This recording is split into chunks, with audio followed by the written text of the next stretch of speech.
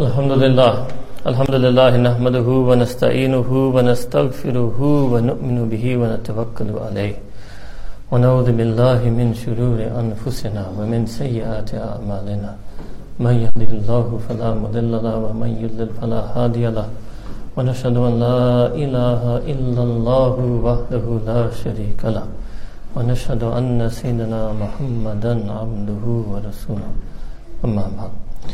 أعوذ بالله من الشيطان الرجيم بسم الله الرحمن الرحيم قل أطيعوا الله وأطيعوا الرسول صدق الله العظيم اللهم صل وسلم وبارك على سيدنا وسندنا وشفيعنا محمد كما صليت وسلمت وباركت على إبراهيم وعلى آل إبراهيم إنك حميد مجيد. We live in a time of great fitna. Imam Sahib in second rakat of Salatul Isha, he mentioned ayah in Quran Kareem where Allah Ta'ala has mentioned qatl and then mentioned zina. Allahu Akbar. Qatl is one type of sin, murder, and zina is another type of sin. And Allah subhanahu wa ta'ala mentioned them together. And Allah Ta'ala gave what's called wa'id, a very strong warning of punishment and chastisement in akhirah. But then Allah Ta'ala, as almost always, Allah subhanahu wa ta'ala does in Quran al-Kareem, when He mentions His punishment or His wrath or His anger or His wa'id, He follows it with an offer of His mercy and mentions that those who make tawbah and they make good amal, they rectify their deeds, they do virtuous deeds, even Allah Ta'ala will change their sayyat into hasanat. And if you look at the previous, it means Allah Ta'ala will take their qatl and their zina and change it into hasanat. So although scientifically we don't believe in these things, but there used to be a theory of transmutation alchemy. So the extreme is that if you take something very bad and turn it into something very good.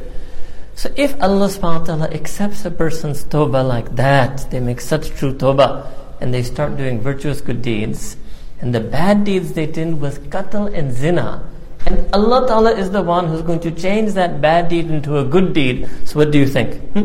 What is Allah Ta'ala going to change that qatl and zina into? Saying Subhanallah once, which itself is an immense thing? Or maybe Allah Ta'ala will take that qatl and zina and change it into such an immense good deed like wilayah, like becoming the wali of Allah subhanahu wa ta'ala, like as if they did a lifetime of ibadah, as if they did some huge dawah of deen, as if they did some huge khidmat of deen, maybe as if they did iqamat al-deen, tajdeed al-deen, they even established the deen, they revived the deen. It's not bayid, it's not difficult for Allah subhanahu wa ta'ala. Allahu Akbar kabira. So then imagine the human being, what type of true tawbah they'd have to make, because that's the bridge between that sin of qatl and zina and Allah Ta'ala making it into a good deed. The bridge in that is tawbah. That type of tawbah Allah Ta'ala mentioned in the Quran is called tawbatun nusuh. That's real tawbah, true tawbah, deep tawbah, inner tawbah, private tawbah. And that's one of the problems of our fitna today. A lot of us, we make tawbah, but we don't make a tawbah like that. We make tawbah, we may cry for night. We may cry for nights. We might feel sadness, we might feel shame. We might actually stop that sin, but only for a few days or a few weeks, only to return to it again. We can't make that tawbatun nusuh. Allahu Akbar kabira. Even though Allah Ta'ala, and there was just one passage of Quran, in so many passages of Quran Kareem, Allah Ta'ala mentions how much He will give to the people who make true tawbah. Inna Allah yuhibbu tawabin, that those people will be mahbubin, beloved to Allah subhanahu wa ta'ala. But we can't make that tawbah. One reason is that because the fitna is on the inside and it's also on the outside. It's when we're alone, but it's also when we're in the society. It's not only when we're in the society, it's also when we're alone. But it's not only when we're alone, it's also when we're in the society. That same person who makes tawbah alone at night, when they go back into society, they're again tempted by sin. The same person who does sin alone at night, when they go back into society, they're again tempted by sin. Then there's another fitna, which is the fitna of the aql. And that happens because people don't have knowledge about deen. People don't have ilm about deen. even very intelligent people, even very educated people, don't have knowledge about their deen. And because many times we sit with people like that, you can call them university educated people, and be amazed at the type of questions they ask. And they start slowly, they ask questions about a hadith, or they ask questions about some verse of Quran, or they ask a question about some legal ruling. Then they start asking questions about Sayyidina Rasulullah sallallahu alaihi wasallam. Then they start asking questions about deen of Islam itself and its truth. Then they start asking questions about Allah subhanahu wa ta'ala. Question, I mean skeptical doubts about Allah subhanahu wa ta'ala. Allahu Akbar kabira. So outwardly we tell them, no, you can ask me anything, don't worry, open, because we are doing dawah, so you can ask me anything, don't worry, I'm not going to put a fatwa, blasphemy on you, be comfortable, whatever is in your heart. But inside we're crying, what is the person saying? And outwardly we're encouraging them, go ahead, say it. Because until they open up, we don't have kashf, we can't do the x-ray and see what's inside. But when they start talking, Allahu Akbar kabira. Like, I'm not a doctor, but I imagine if somebody was a doctor and some patient comes in and he looks fine, and all of a sudden the patient on his own starts telling the doctor, I have cancer, I have hepatitis, I have tuberculosis, I also have leukemia. Allahu Akbar, the doctor would be stunned. And one person is coming with 5, 6, 7, 8 major illnesses. And this young man, he can say, I have 5, 6 questions on Islam. Each one is worse than cancer. Allahu Akbar. Alhamdulillah, at least they have ikhlas, at least they're asking somebody. For everyone who comes and asks, you know how many hundreds there are who don't even think there's a need to ask. They've made the decision on their own. But you know, these times of fitna have happened long ago also. It's actually nothing new. So very recently I was reading just few pages. There was a big muhaddith in our deen, Allama Khattabi rahimahullah ta'ala. He wrote a sharah, a commentary on the hadith collection of Abu Dawud and also on the Sahih of Imam Bukhari. And in his commentary in the Sahih of Bukhari, he actually writes in his introduction, Allahu Akbar, I thought he was writing about today. He's over 1,000 years ago, 4th century, over 1,000 years ago. He's writing that people, they don't believe in hadith, people having doubts on hadith, people having doubts on deen. Allahu Akbar. He's writing 1,000 years ago, he's writing today. Now the same thing that happens today, which I see especially in England, when I come to visit, I come and I live 1-2 months here, is that many ulama, very sincere ulama, educated ulama, gentle, sweet, pious ulama, they think that one of the solutions, maybe the way out, is that we have to teach people certain types of courses. Maybe we teach them some philosophy, some history, right? Some law. And then if we teach them those things, or we try to show them that Islam is true through these methods, all of their questions will go away. So historically the same thing happened. And before Allama Khattabi rahimahullah ta'ala, there was a group of ulama known as the Ashri ulama. So they thought the same thing, that let's study Greek logic and Greek philosophy and use these same methods to stop different fitnas that are happening at the time. Much later Imam Ghazali rahimahullah ta'ala would also think the same thing. And today in this day and age, again you have people thinking the same thing. The problem is that when you wield that sword, it works, but you also get burnt. The person who wields the sword, his hand gets burnt because it's a very hot sword. So then what you find is what? And this is a problem with a lot of, I wouldn't say a lot, but an alarmingly increasing number of ulama, is that when they use these things to help people with the right reason, some of them get burnt along the way. Like when your firefighter goes in to rescue the person from the fire, right? He gets burnt. Now if he's not wearing full equipment, he's not wearing full fireproof clothing, if his uniform is only 95% fire resistant, then he gets even more burnt.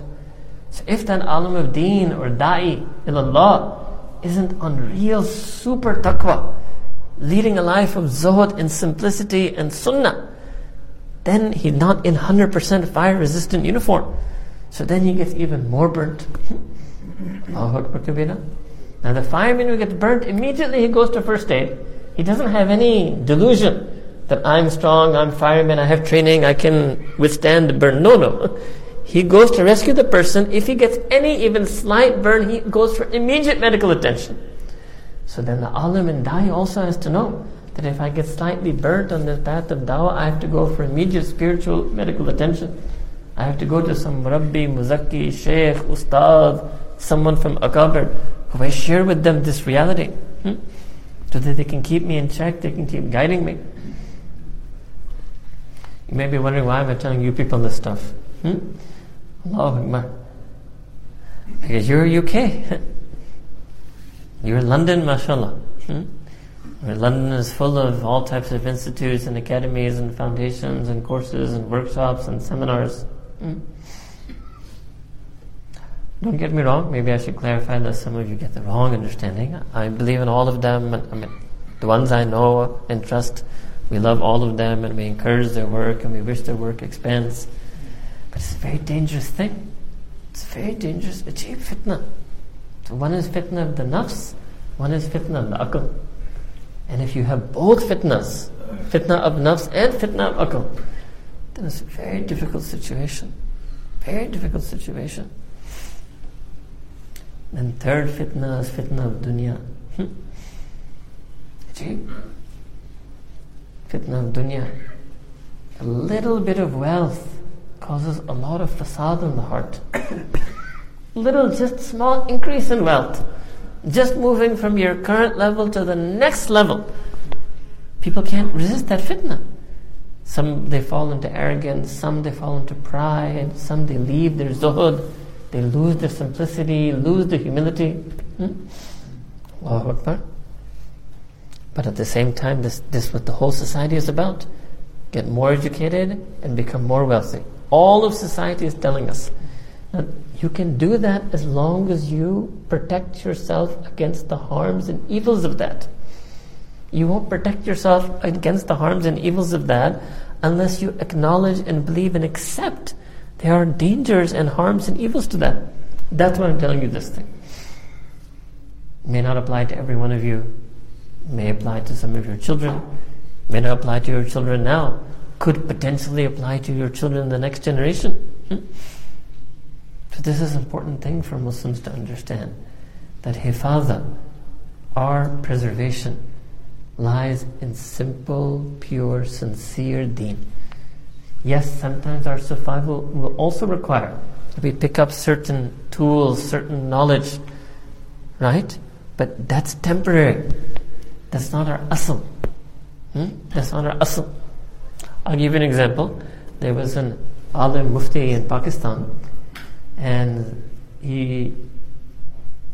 somebody asked him to become Sharia advisor of a bank that wanted to become going into Islamic banking, right?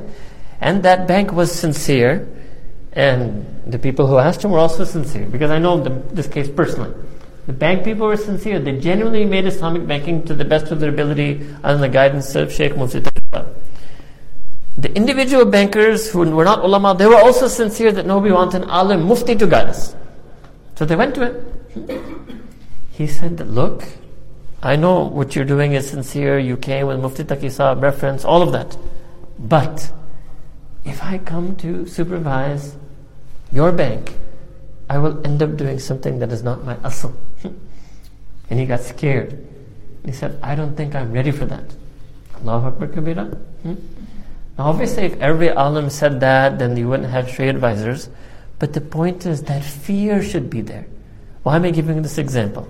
In a country like Pakistan, which has much less fitna than England, relatively. And that person is not an ordinary person who comes to a bayan and isha. He's an alim and a mufti. His work environment was going to be what? An Islamic institution.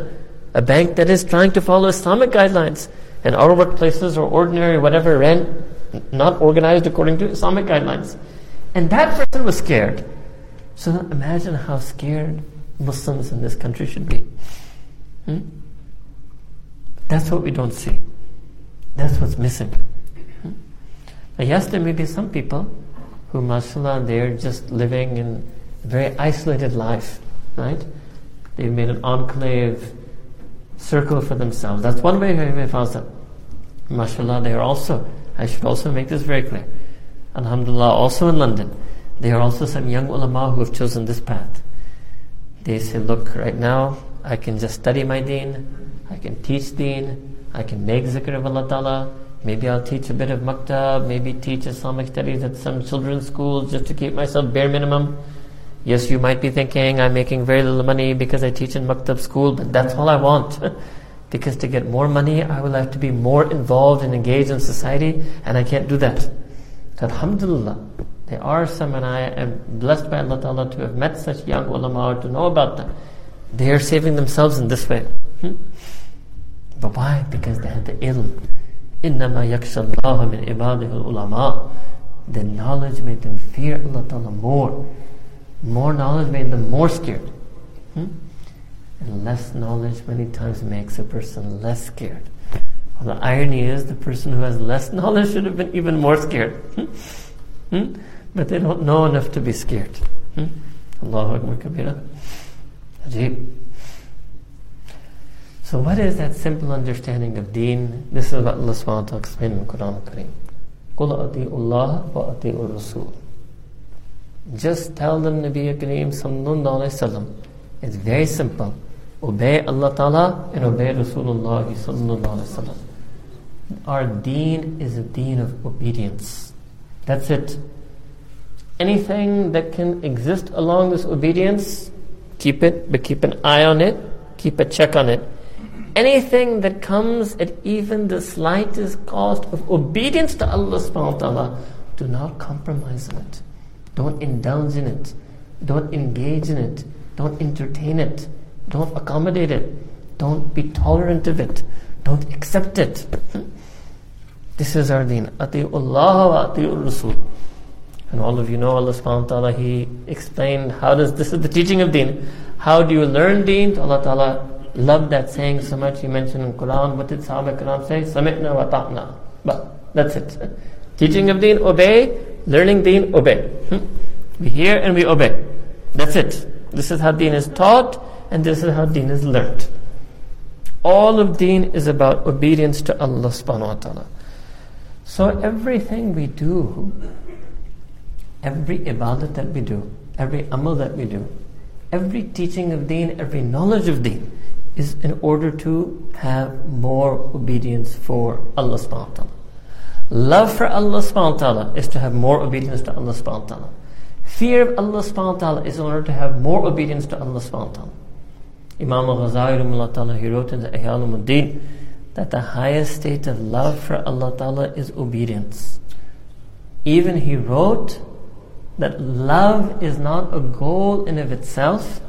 Love is only a means for obedience. So I will share with you, because when I tell people now these things, many times I wouldn't open up so much to people. So when I read this the first time in my life, I was young, maybe this was like 1994, right? So, Allahu Akbar, that was 23 years ago. So when I read it, I got upset. I thought Imam al-Ghazali was wrong. So why did he say that? I said, no, love is a goal in of itself. I thought to myself, I agree, you must obey Allah Ta'ala. But love is Muhammad, is ishq, walladhina, I gave dalil. Walladhina amanu ashaddu hubban lillah. That those who have iman, they're intensely passionate and there's love for Allah subhanahu wa ta'ala. I didn't understand. And I was also stunned because Imam Ghazali is viewed to be a Sufi, right? So the last person who I thought would have written something like this, that love is not a goal in of itself, love's only value lies in it being a means to the obedience of Allah subhanahu wa ta'ala. So what took me 23 years to learn, 22 years to learn, better that you learn it in one night and 22 minutes. Love has no value in of itself except as a means to the obedience of Allah subhanahu wa ta'ala. I will show you by using some examples so you understand. Because what happens is that if a person thinks that love has a value in of itself, then they will be content, mutma'in, on the fact that they are a lover of Allah subhanahu wa ta'ala, even though they don't obey Him. I'll explain the same thing to you again. Everyone here loves Allah ta'ala 100%, but not everybody here obeys Allah ta'ala 100%. So that person who focuses on being Allah ta'ala's lover, so once they feel in their heart, I love Allah ta'ala, but that's it, they're done with their deen. And so they continue to disobey a little bit. They feel sad about it. They make tawbah, but they don't make that real tawbah. And they return to that sin again. But all the time they're lover of Allah Ta'ala. So they might go on Umrah. Yes, they're lover of Allah Subhanahu wa Ta'ala. Will they fast in Ramadan? Yes, they're lover of Allah Subhanahu wa Ta'ala. Will they pray Salah? Yes, they're lover of Allah Subhanahu wa Ta'ala. Will they like to listen to Bayan? Yes, they're lover of Allah Subhanahu wa Ta'ala. But can they obey Allah Ta'ala all the time and leave all sin? No, they can't do that 100% just yet. Now you understand the difference. Because all of us, alhamdulillah, inshallah, are in such a situation. And the good part that we're 100% lover of Allah Ta'ala. That's alhamdulillah. But if we don't have 100% obedience, it means that obedience is about something more. But if you think about it, that itself is a fitna. But how can you love Allah Ta'ala and not obey Him? So the Arabs, they used to have a saying, so it's not Quran, it's not Hadith, it's just a saying of the Arabs. Al-muhibbu liman ahabba muti'un. They were trying to explain that love should lead to obedience. So they said the lover, what is the lover? The lover is the one who is obedient to he whom they love. That's the true lover. It's actually what Imam Ghazali said, same thing he was saying. That true love means true obedience. So now understand, if you think you love Allah Ta'ala 100%, but you're not able to obey Him 100%, then realize you don't really love Him 100%. I just changed it. First I said, alhamdulillah, we love Allah Ta'ala 100%, but we're not able to obey Him 100%. Now be more hard on yourself. Don't do this in anybody else. Be more hard on yourself. If I don't obey Allah Ta'ala 100%, maybe I don't really love Him 100%. Now let's look at other types of love. So let's look at husband-wife love, spouse love. So if the spouse doesn't listen to the other spouse, can be both ways, husband or wife, right? Then the spouse must insist, I really love you. Okay, that might make the first time, that's the first time you can say, sorry, no, I'm really sorry, but I really love you. He says, okay, I know you really love me. It's okay. Alright. Second time, what happens? He doesn't listen to spouse, or she doesn't listen to spouse. He tries it again. No, I'm really sorry, but I really love you. Yes, I know you really love me. Okay, we make up. How many times do you think it works? Maybe 1 or 2 times. If he keeps repeating, if there's a pattern, at some point then spouse one will say to the second spouse, look, I know you love me, but there's a problem here. Right? There's a problem. You're not listening. You're not listening. You're not changing. And if it keeps going on and keeps going on and keeps going on, many times when we have had cases of people, they come with divorce also. It's not because they never loved one another. It's not that. They did love one another. How did it end up in divorce? Because even though they did love one another, they were not able to live with one another according to the usul of the way our deen teaches us. To listen, to cooperate, to compromise, to forgive, to be respectful, to be caring. They couldn't do that.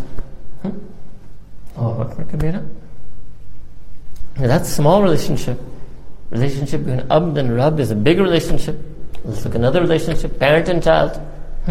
Parent and child and parent can be either way. Do they love one another? Of course they love one another. But sometimes they don't get along. Sometimes child is rebellious. Sometimes parent is neglectful. Even though they 100% love one another. And some people have all of these problems. That they love Allah Ta'ala, but they're neglectful in their relationship with Allah Ta'ala. They love Sayyidina Rasulullah Sallallahu Alaihi Wasallam, but they're negligent in their amal and sunnah. They love their spouse, but they don't fulfill their rights. They love their parents or their children, but they're not as respectful or considerate as they should be. All these problems. Allahu Akbar Kabira. Then they go out and they fall into fitna. Ajeeb fitna. That's another fitna. It's a delusion of love. So they claim to the other person that they love them. They don't love them. They just want, a second honeymoon. I said 99% of men want second honeymoon, not second wife. Yes, they want second honeymoon. They don't want a second person to take care of when they're 70 years old. If you ask somebody that, would you like to have a second person under your care who you will take care of them when they're 70 years old? Would you like a second person under your care that maybe they will get an illness, severe illness? Maybe they will be in a wheelchair and you will have to take care of them for the rest of your life when they're elderly. Would you like a person like that? Would you like a person that you give them with the financial mat? Would you like a person that you have to support maybe with £500 a month for 12 months a year, £6,000 for the next 40 years? What is that? £240,000? Allahu Akbar. You start running. You run. You make tawbah. The fitna. Also, but it's in the name of love. The name of love. Allahu Akbar Kabira. Too much fitna. Too much fitna. Allah Ta'ala, sometimes you just have to keep it simple. So Allah subhanahu wa ta'ala said very simply, Kul ati'u Allah wa ati'u Rasul. Obey Allah subhanahu wa ta'ala, obey Rasulullah sallallahu alaihi wasallam. That's your life. That's why you exist. Yes, if along with that you can achieve something else on this earth, do it. You can do some khidmat for ummah, khidmat for insan, khidmat for khalq, do it. If along with that you can make some dawah of deen, khidmat of deen, do it. But this is the asl. Asl is obedience to Allah subhanahu wa ta'ala and obedience to Nabi Kareem sallallahu alayhi wa sallam. Then you have another type of person who they fear Allah subhanahu wa ta'ala, but they still can't obey Him. Allahu Akbar. So you could understand, okay, the person who loves, he starts viewing himself as a lover, then gets a bit, we say, takalluf, yani informal, intimately informal. But this is another person, he fears Allah subhanahu wa ta'ala. He believes Allah Ta'ala is Al-Aziz, Al-Jabbar, Al-Mutakabbir, Dhul Jalal wal-Ikram, Dhu Intiqam. But he still disobeys Allah subhanahu wa ta'ala. Sometimes he thinks about Allah Ta'ala before he commits a sin and he actually gets scared. Actually feels the fear.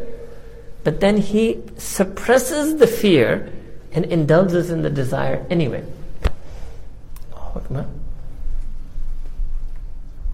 Ajeeb. So it's not fearless. He has fear of Allah subhanahu wa ta'ala. He even remembers Allah subhanahu wa ta'ala at that moment. But the urge to commit that sin is greater and the power of the fear is less. Ajeeb fitna. Inna nafsa la'amaratun bisu'i. Indeed, the nafs overwhelmingly overpowers a person and commands him to do vile, evil, despicable sin. Even though that person loves Allah subhanahu wa ta'ala and even though that person fears Allah subhanahu wa ta'ala. If they had focused on the obedience to Allah subhanahu wa ta'ala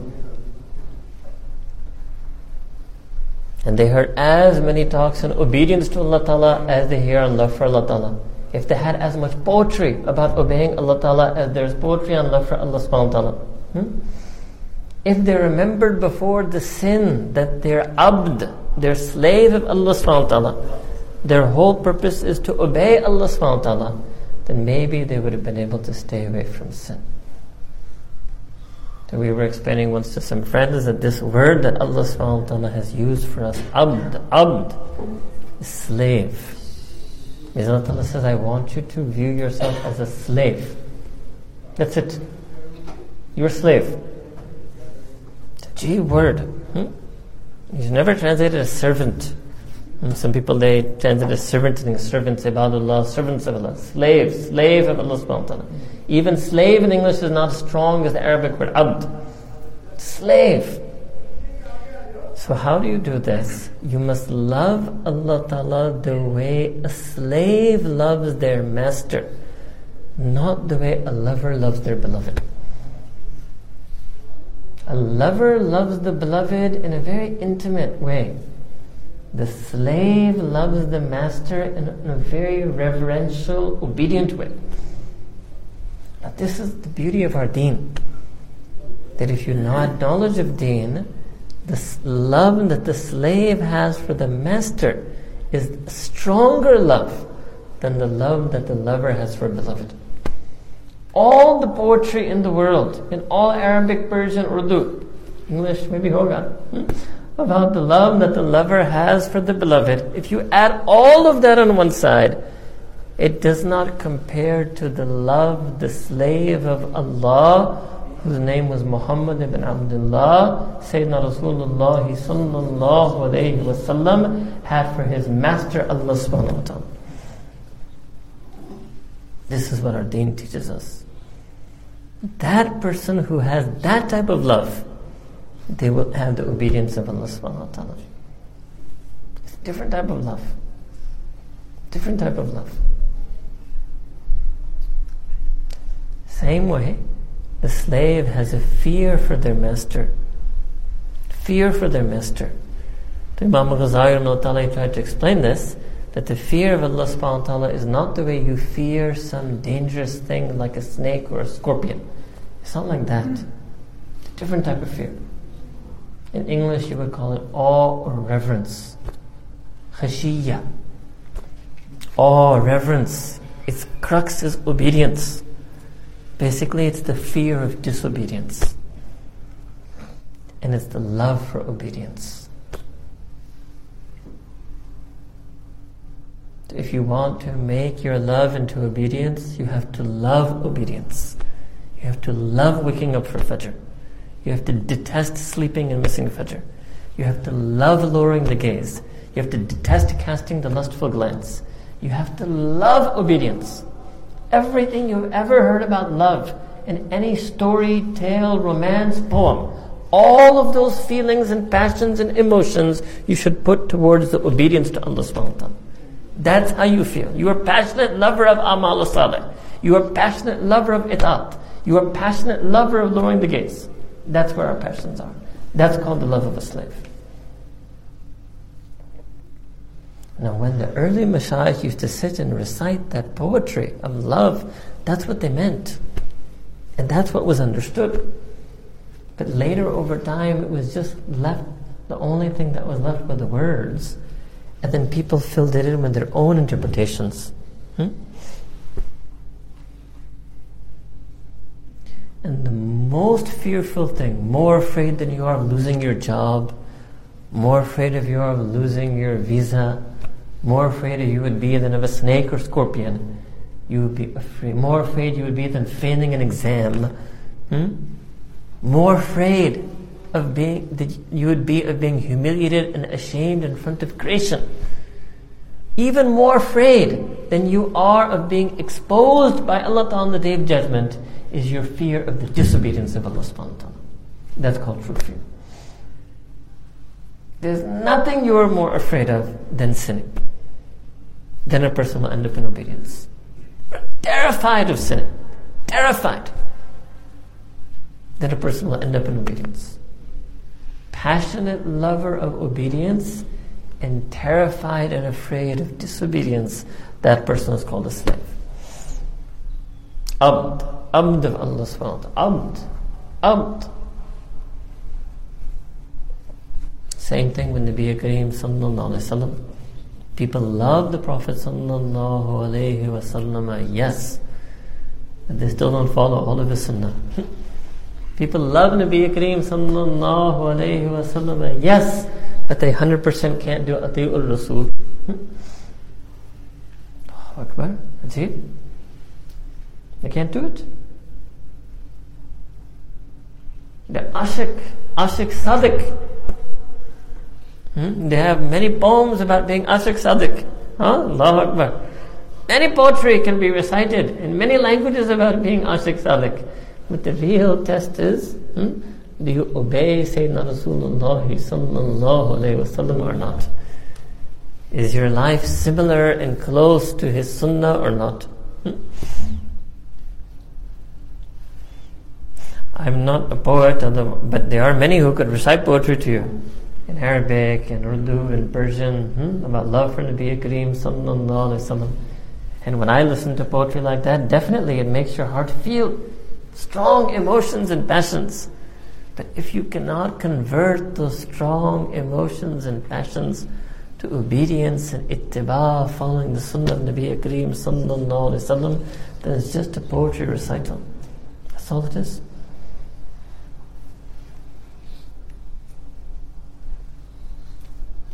So love for Allah subhanahu wa ta'ala, love for obedience. Fear of Allah subhanahu wa ta'ala, fear of disobedience. Love for Rasulullah sallallahu alayhi wa sallam, love for his sunnah. You know who told you this? Sayyidina Rasulullah sallallahu alayhi wa sallam himself. He said, Man ahabba sunnati faqad ahabbani. That person who loves my sunnah, indeed that person has thereby loved me. وَمَنْ أَحَبَّنِي, and through that way, that person who has loved me, كَانَ مَعِيَ فِي الْجَنَّةِ, will be with me together in Jannah. This is a hadith of Nabi Kareem sallallahu alayhi wa sallam. Allahu Akbar. So simple.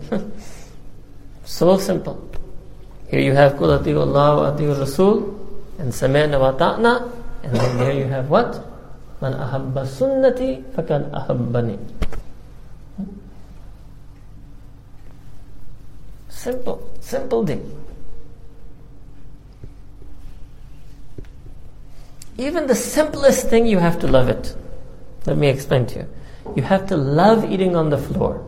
You don't have to view eating on the table as haram, but you have to love eating on the floor. You have to love eating with your hand. You don't have to view eating with the fork as haram, but you have to love eating with your hand. You understand? Love for the sunnah. Even in simple things like that. If you're a man, you should love to wear clothing that covers and conceals not just your skin, but the shape of your satr, which goes past your knees. Shape of your satr. It can be any Arabic, Nigerian, you can design UK style, but the point is loose, baggy clothing that covers the shape of your satr, not just its skin. You tell me, if I was sitting in front of you right now with skin-tight shirt and skin-tight pant, you find it awkward to look at me while giving bayan? Correct or no? But if I gave you fatwa as jaiz, I'm covering my skin, you say, Shaykh, here's the Thora jumba kurta kameez, So you should love to cover the shape of your satr without viewing it as haram to wear pant and shirt. Love for sunnah. Love. Your job isn't to get into the fiqh. And you know the fuqaha, the jurists, when they made these labels of what's farad and what's wajib and what's sunnah muakkada and sunnah ghair muakkada, they didn't realize, mashallah, that me and you would, be that unintended effect. The ordinary person was just to say deen is yes or no. That's for the fuqaha to get into these issues of to what level it's halal and what level it's makruh and what level it's fard. For us, it's, this is sunnah of Nabi Kareem sallallahu alayhi wa sallam. That's it for me. Even so much so, the secularists, they like to tease that, so what are you going to do? You're going to show up work on the camel? You're going to show up to work on the camel. So answer, no, I will show up to work on the tube, but I don't enjoy riding the tube, but I love riding camel. Love for sunnah of Nabi Kareem sallallahu alaihi wasallam. The camel is still there. Yes. It doesn't go away. And so I will show up to work driving my car. 100%. But I don't get any feeling by driving the car. And if you put me on a camel for 5 minutes, I feel love. Now you understand. Love. Now when you have a love for the sunnah of Nabi Kareem sallallahu alaihi wasallam, then a person falls into more obedience of Allah subhanahu wa ta'ala. This is a secret. Love for sunnah and love for following sunnah, obeying the Prophet sallallahu alaihi wasallam, gives a person more obedience to Allah subhanahu wa ta'ala. And when you don't have love, so let me give you another simple one. Dentist, I will use the Colgate, whatever, the fluoride toothpaste on toothbrush, but I get no pleasure from it. But I have delight when I even touch miswak to my teeth for 1 second. So once again, that's it. Love for the Sunnah of Nabi Kareem sallallahu alaihi wasallam. You get more obedience from Allah subhanahu wa ta'ala. And Allah subhanahu wa ta'ala made us in such a way that every human being, and non-Muslim, Muslim, every human being will have an attraction for some type of lifestyle. There's no way anybody is neutral. Every human being is cultural. Every human being is social. Every human being has some choices, preferences, likes, delights, joys of their heart. And then Allah subhanahu wa ta'ala put all the husn in the lifestyle of Nabi Kareem sallallahu alayhi wa sallam. لَقَدْ كَانَ لَكُمْ فِي رَسُولِ اللَّهِ أُسْوَةٌ حَسَنَةٌ. And if you don't fill your heart with the love and attraction for even the smallest and especially the major aspects of the lifestyle of Nabi Kareem sallallahu alayhi wa sallam, you will end up in your heart with an attraction for some other lifestyle, some other culture. You will end up like this. And I know many UK Muslims like this, that when you get dressed up in fancy suit and sit on the table with the fancy linens, and you have the stainless steel high-grade silverware, and you have the porcelain plates, and you have your 3-course meal with starters and afters, you will enjoy it. And it will be the Friday night and Saturday night enjoy a special meal. Again, like I said, without getting into the issue, is it jais or haram? I'm not saying in any way it's not jais. But I'm asking you to ask the question, why does this make me happy and that fails to make me happy? And I can tell you, alhamdulillah, I've also seen this. I've seen in my life, not one or two, hundreds. Maybe I could even say thousands, but I'll say hundreds of Muslims. They could even be living in Pakistan, not necessarily they're living in America or the UK, even in Karachi and Lahore, who used to have this fondness and attachment and love for the Western culture and lifestyle and wearing that clothing and sitting on that table, and then they changed. And they love going on Thursday night, and they love putting their jubba and thob on, and they love to sit on the ground, and they love to share the plate with 2-3 other people, and they love to eat that simple dal chawal with their hand. Now, if you don't understand what I said up till now, you will say this is just different menus and different eating habits. And you're not altogether wrong, but you're not altogether right. And if you understood what I told you up till now, you'll understand slave, the love of a slave, the obedience of the slave, the culture of the slave, the lifestyle of the slave. The greatest slave of Allah, Sayyidina Rasulullah sallallahu alayhi wa sallam. That's why Mashaykh, they used to teach something called Zuhud. Zuhud basically meant to take people away from any other worldly culture, even if it's 100% halal, and bring them back to the simplicity and purity of the Sunnah of Nabi Kareem sallallahu alaihi wasallam. That's called Zuhud. You may not be able to do it all the time. You may work a job, or sometimes you have to have lunch in your office cafeteria. Fine. But how you live in your home. When you go to a person's home, That's where you can tell if they're slave or not. Sometimes, and maybe not the first time, but the second, third time when I get to know someone a little bit better, and sometimes even once or twice I've done it on the first time, if they take me to their home, about garajang it, and if they take me to their home and I sit in their living room, and I look around and I say, if this person hadn't brought me here, I could have been sitting in a non-Muslim living room.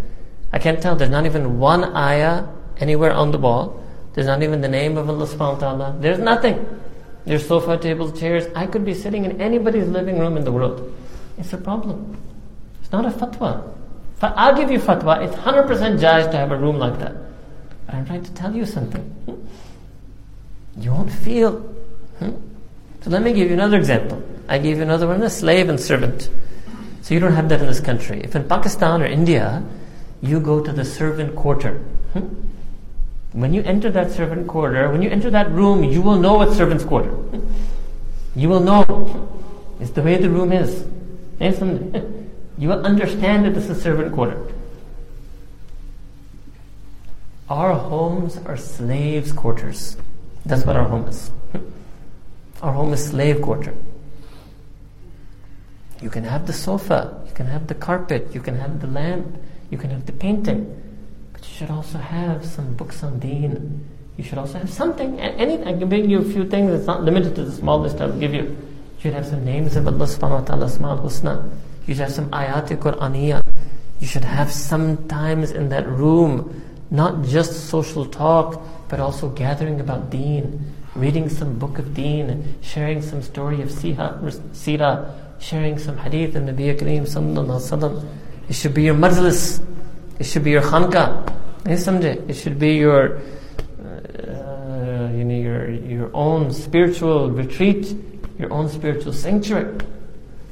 So that when the children come back from school, the same way when you come out of office and you come into masjid for Maghrib and you feel purified of all the things that happened that day at work, when your children come home from school and they enter that front room, main room, living room, drawing room, musalla, majlis, khanqa that you have set up in your home, they feel purified of anything and everything that happened at school.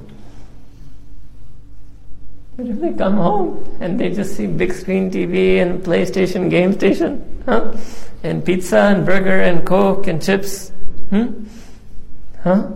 all of these things are, the PlayStation is problematic, but the pizza, burger, Coke, chip, all that stuff is halal, right?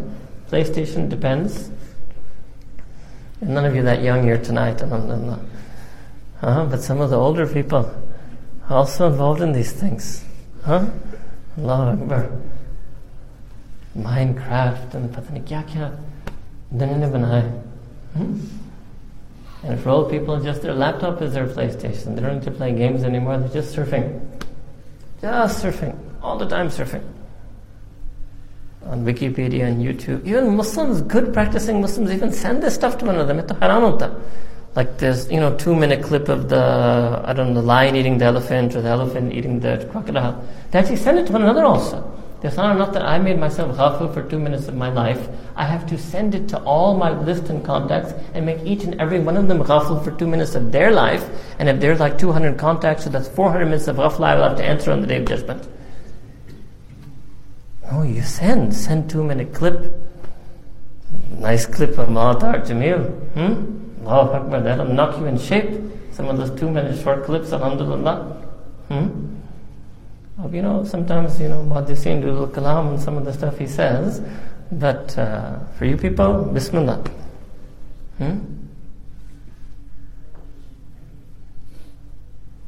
It's all culture. All this stuff is called culture. These people, when they are arguing for themselves, they call it a culture war. Even they know it's all about culture. And they have some weird deviant view and they want everybody to accept them, so they wage what's called a culture war. And they won. They won that culture war, and that particular way of life has become acceptable in the West. Culture war. All about culture. Allahu Akbar. The Sunnah is also a culture. And all your multiculturalism, you can't accommodate the culture of Sunnah of Nabi Kareem sallallahu alaihi wasallam.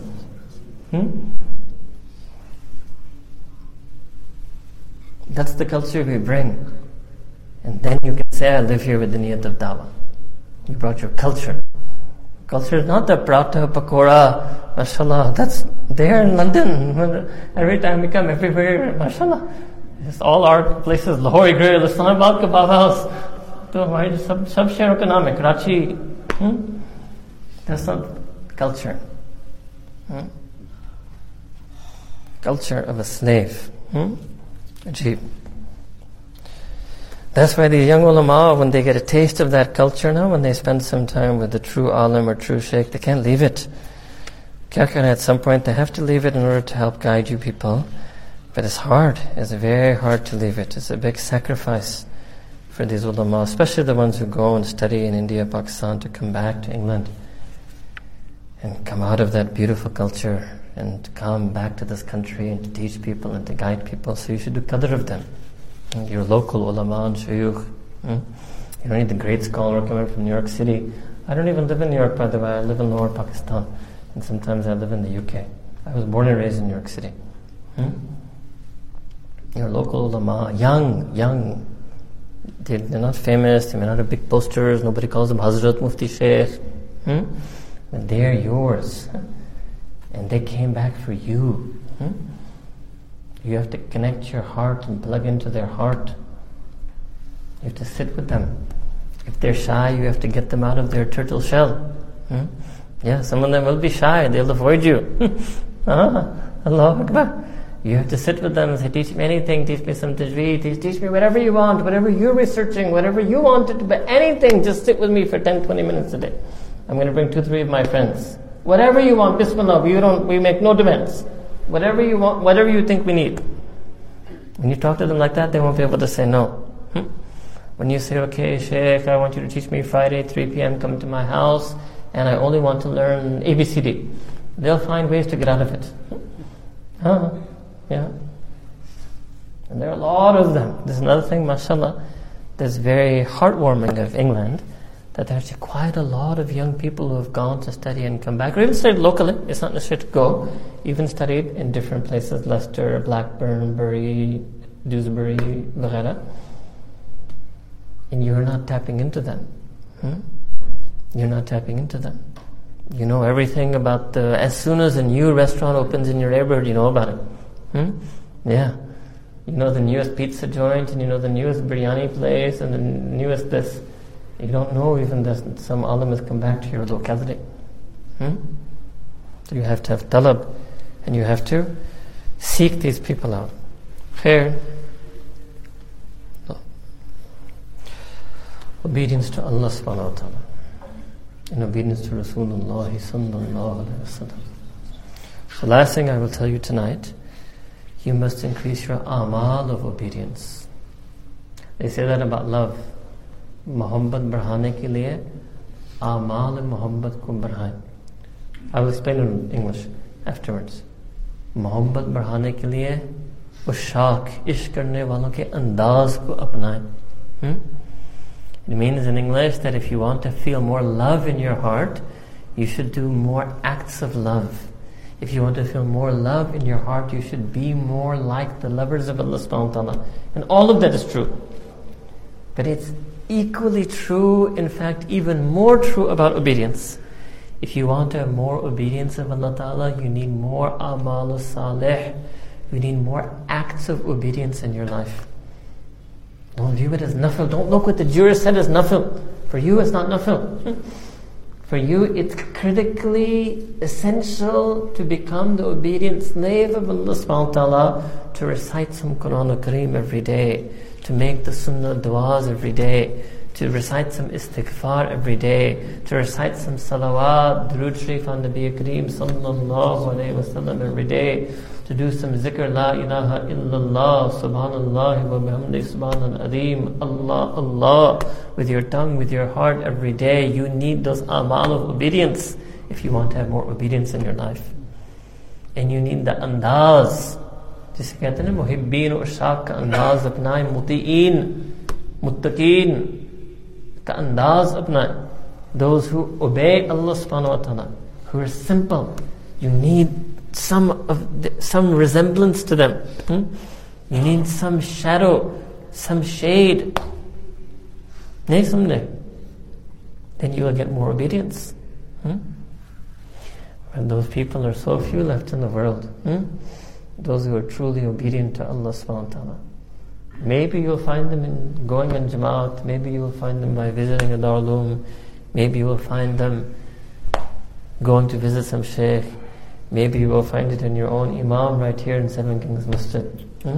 We bought Wali Admi, because he's gone, he's going to New York tomorrow morning, so he took leave. Really, I enjoy coming here for Bayan because I get to pray Salah behind your Imam. You should do qadr of people like that.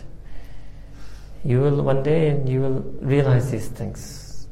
We pray behind many Imams and many masajid because we travel a lot. We can feel something in some few Imams. That's another how few of them there are actually.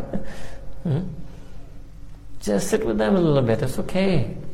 Just sit. Look at their andaz. Even the way these people walk and talk, the way they carry themselves. All of this helps in obedience. All of this helps in obedience. Do anything and everything you can to get the obedience of Allah subhanahu wa ta'ala. And do anything and everything you can to leave the disobedience of Allah subhanahu wa ta'ala. But that's what you can do on one night. You can make a niyyah. Qul ati'u Allah wa ati'u Rasul. Ya Allah, if I had been alive at that time, I would have said Sami'na wa ta'na along with Abu Bakr Siddiq radiallahu ta'ala. I would have said it to Nabi Kareem sallallahu alayhi wa sallam. I wasn't alive at that time, but you gave me life now. Same deen, same Quran, one and only Allah subhanahu wa ta'ala. You make niyat in your heart that I will say that same Sami'na wa ta'na to you, Allah subhanahu wa ta'ala, that those Sahaba Kiram radiallahu ta'ala anhum ajmain did, and accept this niyat from me on this night. Give me a life of Sami'na wa ta'na. Give me a life of amal, a life of practice, and a life of obedience, and make all my love for you translate into more obedience to you, and make all my fear of you translate into less disobedience of you. Wa akhiru da'wana alhamdulillahi rabbil alamin. Subhana rabbina wa Allahumma salli ala sayyidina Muhammad wa ala ali sayyidina Muhammad wa barik wa sallim. ربنا ظلمنا أنفسنا وإن لم تغفر لنا وترحمنا لنكونن من الخاسرين. ربنا لا تزغ قلوبنا بعد إذ هديتنا وهب لنا من لدنك الرحمة إنك أنت الوهاب. رب اغفر وارحم وأنت خير الراحمين. Ya Allah, Ya Rabbi Kareem, forgive us for all the times we loved you but still disobeyed you. Ya Rabbi Kareem, forgive us for all the times that we feared you yet still we failed to obey you. Ya Rabbi Kareem, forgive us for every sin that we ever did. Forgive us for every sinful desire, for every sinful attraction, for every sinful emotion, for every sinful thought, for every sinful intention. Ya Rabbi Kareem, we make shukr to you for all the times that we wanted to sin but you protected us, Ya Rabb. You saved us, Ya Rabb. You gave us no opportunity, Ya Rabb. Ya Rabbi Kareem, we are ashamed, Ya Rabb. Ya Rabbi Kareem, we ask that you change all of our attraction for sin into attraction to obedience, into attraction to ibadah, into attraction to amal salih, Ya Rabbi Kareem. Ya Allah, we ask that you put in our heart the feelings of the sunnah, put in our homes the culture of the sunnah, put in our lives the lifestyle of the sunnah, put in our manners the akhlaq of the sunnah, put in our mind the thoughts of the sunnah. Ya Rabbi Kareem, making our decisions the barakah of the decisions and the hikmah of Nabi Kareem sallallahu alayhi wa sallam. Ya Rabbi Kareem, take us out from every delusion, take us out from every deception, take us out from every fitna, Ya Rabbi Kareem. Keep us in your hifaza, keep us in your aman, keep us in your safety and security and sanctity, Ya Rabbi Kareem. Ya Rabbi, live in an age of fitna, in a time of fitna, in a place of fitna. We have a nafs of fitna, we have a mind of fitna, we have a heart of fitna. But Ya Rabb, you are ala kulli shayin qadir, you are al-qawi al-mateen. Kareem. Ya Rabbi Kareem, you are all powerful over each and everything. Whomsoever you wish to guide, no one can ever misguide them. Ya Rabbi Kareem, make irada on this night of us. Make irada, Ya Rabbi. You are al-Hadi, Ya Rabbi. Do our hidayah, Ya Rabbi Kareem. Do hidayah of our children, of our spouses, of our friends, of our parents, of our neighbors, of our associates, of our colleagues, of our enemies. Ya Rabbi Kareem, send your hidayah on all of the ummah, Ya Rabbi Kareem. Protect the ummah, guide the ummah, rescue the ummah, uplift the ummah, defend the ummah. Ya Rabbi Kareem, protect us from those who would harm us. Protect us from the zulm of the zalimeen. Protect us from the fasad of the mufsideen. Protect us from the shar of the ashrar. Ya Allah, Ya Rabbi Kareem. We make special dua for all of the Muslimeen, for all of the poor, all of the affected, all of the conflict-ridden, all of the refugees, all of the homeless. Send your special hidayah on them. And Ya Rabbi Kareem, forgive us, Ya Rabb, for failing to do qadr of the home that you gave us, of the food that you gave us, of the clothing that you gave us, of the spouse that you gave us, of the children that you gave us, of the parents that you gave us, You have the peace that you gave us, of the sleep that you gave us. Ya Rabbi Kareem, forgive us, Ya Rabb, make us more grateful to you. Make us from your ibadah shukur, Ya Rabbi Kareem. Increase us in our shukr, increase us in our qadr, increase us in our ikhlas, increase us in our ihsan. Ya Rabbi Kareem, we ask you to give us tawfiq to recite Quran al-Kareem. Give us the delight of tilawah, the joy of tilawah, the high of tilawah, the addiction to tilawah, the attraction to tilawah. Ya Rabbi Kareem, let no day be empty of Quran al-Kareem. Ya Allah, make us regular in salawat and durood sharif and Nabi Kareem sallallahu alayhi wa sallam. Increase us in our a'mal muhabba, increase us in our aqwal muhabba, increase us in our af'al muhabba, increase us in our ahwal muhabba. Ya Rabbi Kareem, increase us in our words of love for Him, our expressions of love for Him, our feelings of love for Him, our act of following Him, our ittiba' of the sunnah, our ita'at of Rasul. Ya Rabbi Kareem, Ya Allah, give us tawfiq to make use of the sunnah du'as and adhkar that your beloved Nabi Kareem sallallahu alayhi wa sallam taught us. Ya Rabbi Kareem, let us feel the lutf of subhanallah, let us feel the delight of subhanallah, let us feel the pleasure of alhamdulillah, saying alhamdulillah. Ya Rabbi Kareem, let us feel the awe and might of saying Allahu Akbar. Ya Rabbi Kareem, let us feel the zikr of saying la hawla wa la quwwata illa billah. Ya Rabbi Kareem, we ask that you moisten our tongues with your zikr. We ask that you put nur in our qulub munawwar, enlighten our hearts with your zikr. Ya Rabbi Kareem, take us out from every ghafla, take us out from every entertainment, take it out from every pastime, take us out from all falsehood. Grant us the truth, Ya Rabbi Kareem. Ya Rabbi Kareem, we ask that you accept all the dua that anyone may be offering in their heart. Fulfill our hajat in this world, fulfill our hajat of deen, fulfill our hajat of akhirah. Grant us the taqwa that we need, grant us the haya that we need, grant us the ikhlas that we need, grant us the sidq that we need, grant us, Ya Rabbi Kareem, the amal salih that we need. Ya Rabbi Kareem, we ask that you accept all the du'as for us that Nabi Kareem sallallahu alayhi wa sallam asked of you, all the du'as for us that Nabi Kareem sallallahu alayhi wa sallam made for his ummah. Ya Rabbi Kareem, we ask that you grant us from the khair that is known to you, grant us the khair that you wish to give us, grant us the khair that only you can bestow, grant us the khair that we can never even fathom and just ask for. Ya Rabbi Kareem, and protect us, Ya Rabb, from every evil, from every enmity, from every deception, from every delusion, from the fitna of our nafs, the fitna of shaitan, the fitna of creation, the fitna of this world. Ya Rabbi Kareem, Ya Rabbi, we ask that you honor, Ya Rabb, this iman that we have taken in you, and accept this iman that we have in you. And Ya Rabbi Kareem, get hifazat of our iman. Ya Rabbi Kareem, protect us on this iman. Ya Rabbi Kareem, grant us a maut upon this iman. Ya Rabbi, on the day of judgment, raise us amongst the Ahl Iman. Ya Rabbi, in the Akhirah, join us in the place of the people of Iman. Grant us Jannatul Firdaus, Ya Rabbi Kareem, near Nabi Kareem sallallahu alayhi wa sallam, and the Anbiya al-Mursaleen alayhim as-salam ajma'in, Sahaba Sahaba Ikram radiyallahu ta'ala anhum ajma'een, Mufassirin, Muhaddisin, Fuqaha, Usuliyin, Siddiqeen, Muttaqeen, Awliya Kamileen, Salihin, Shuhada, Ya Rabbi Kareem. Ya Allah, we may not be from amongst them, but Ya Allah, accept this dua from us on this night.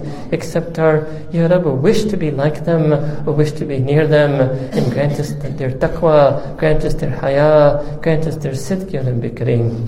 ربنا تقبل منا إنك أنت السميع العليم وتب علينا إنك أنت التواب الرحيم وصلى الله تعالى على حبيبه سيدنا محمد وعلى آله وصحبه أجمعين برحمتك يا أرحم الراحمين. آمين.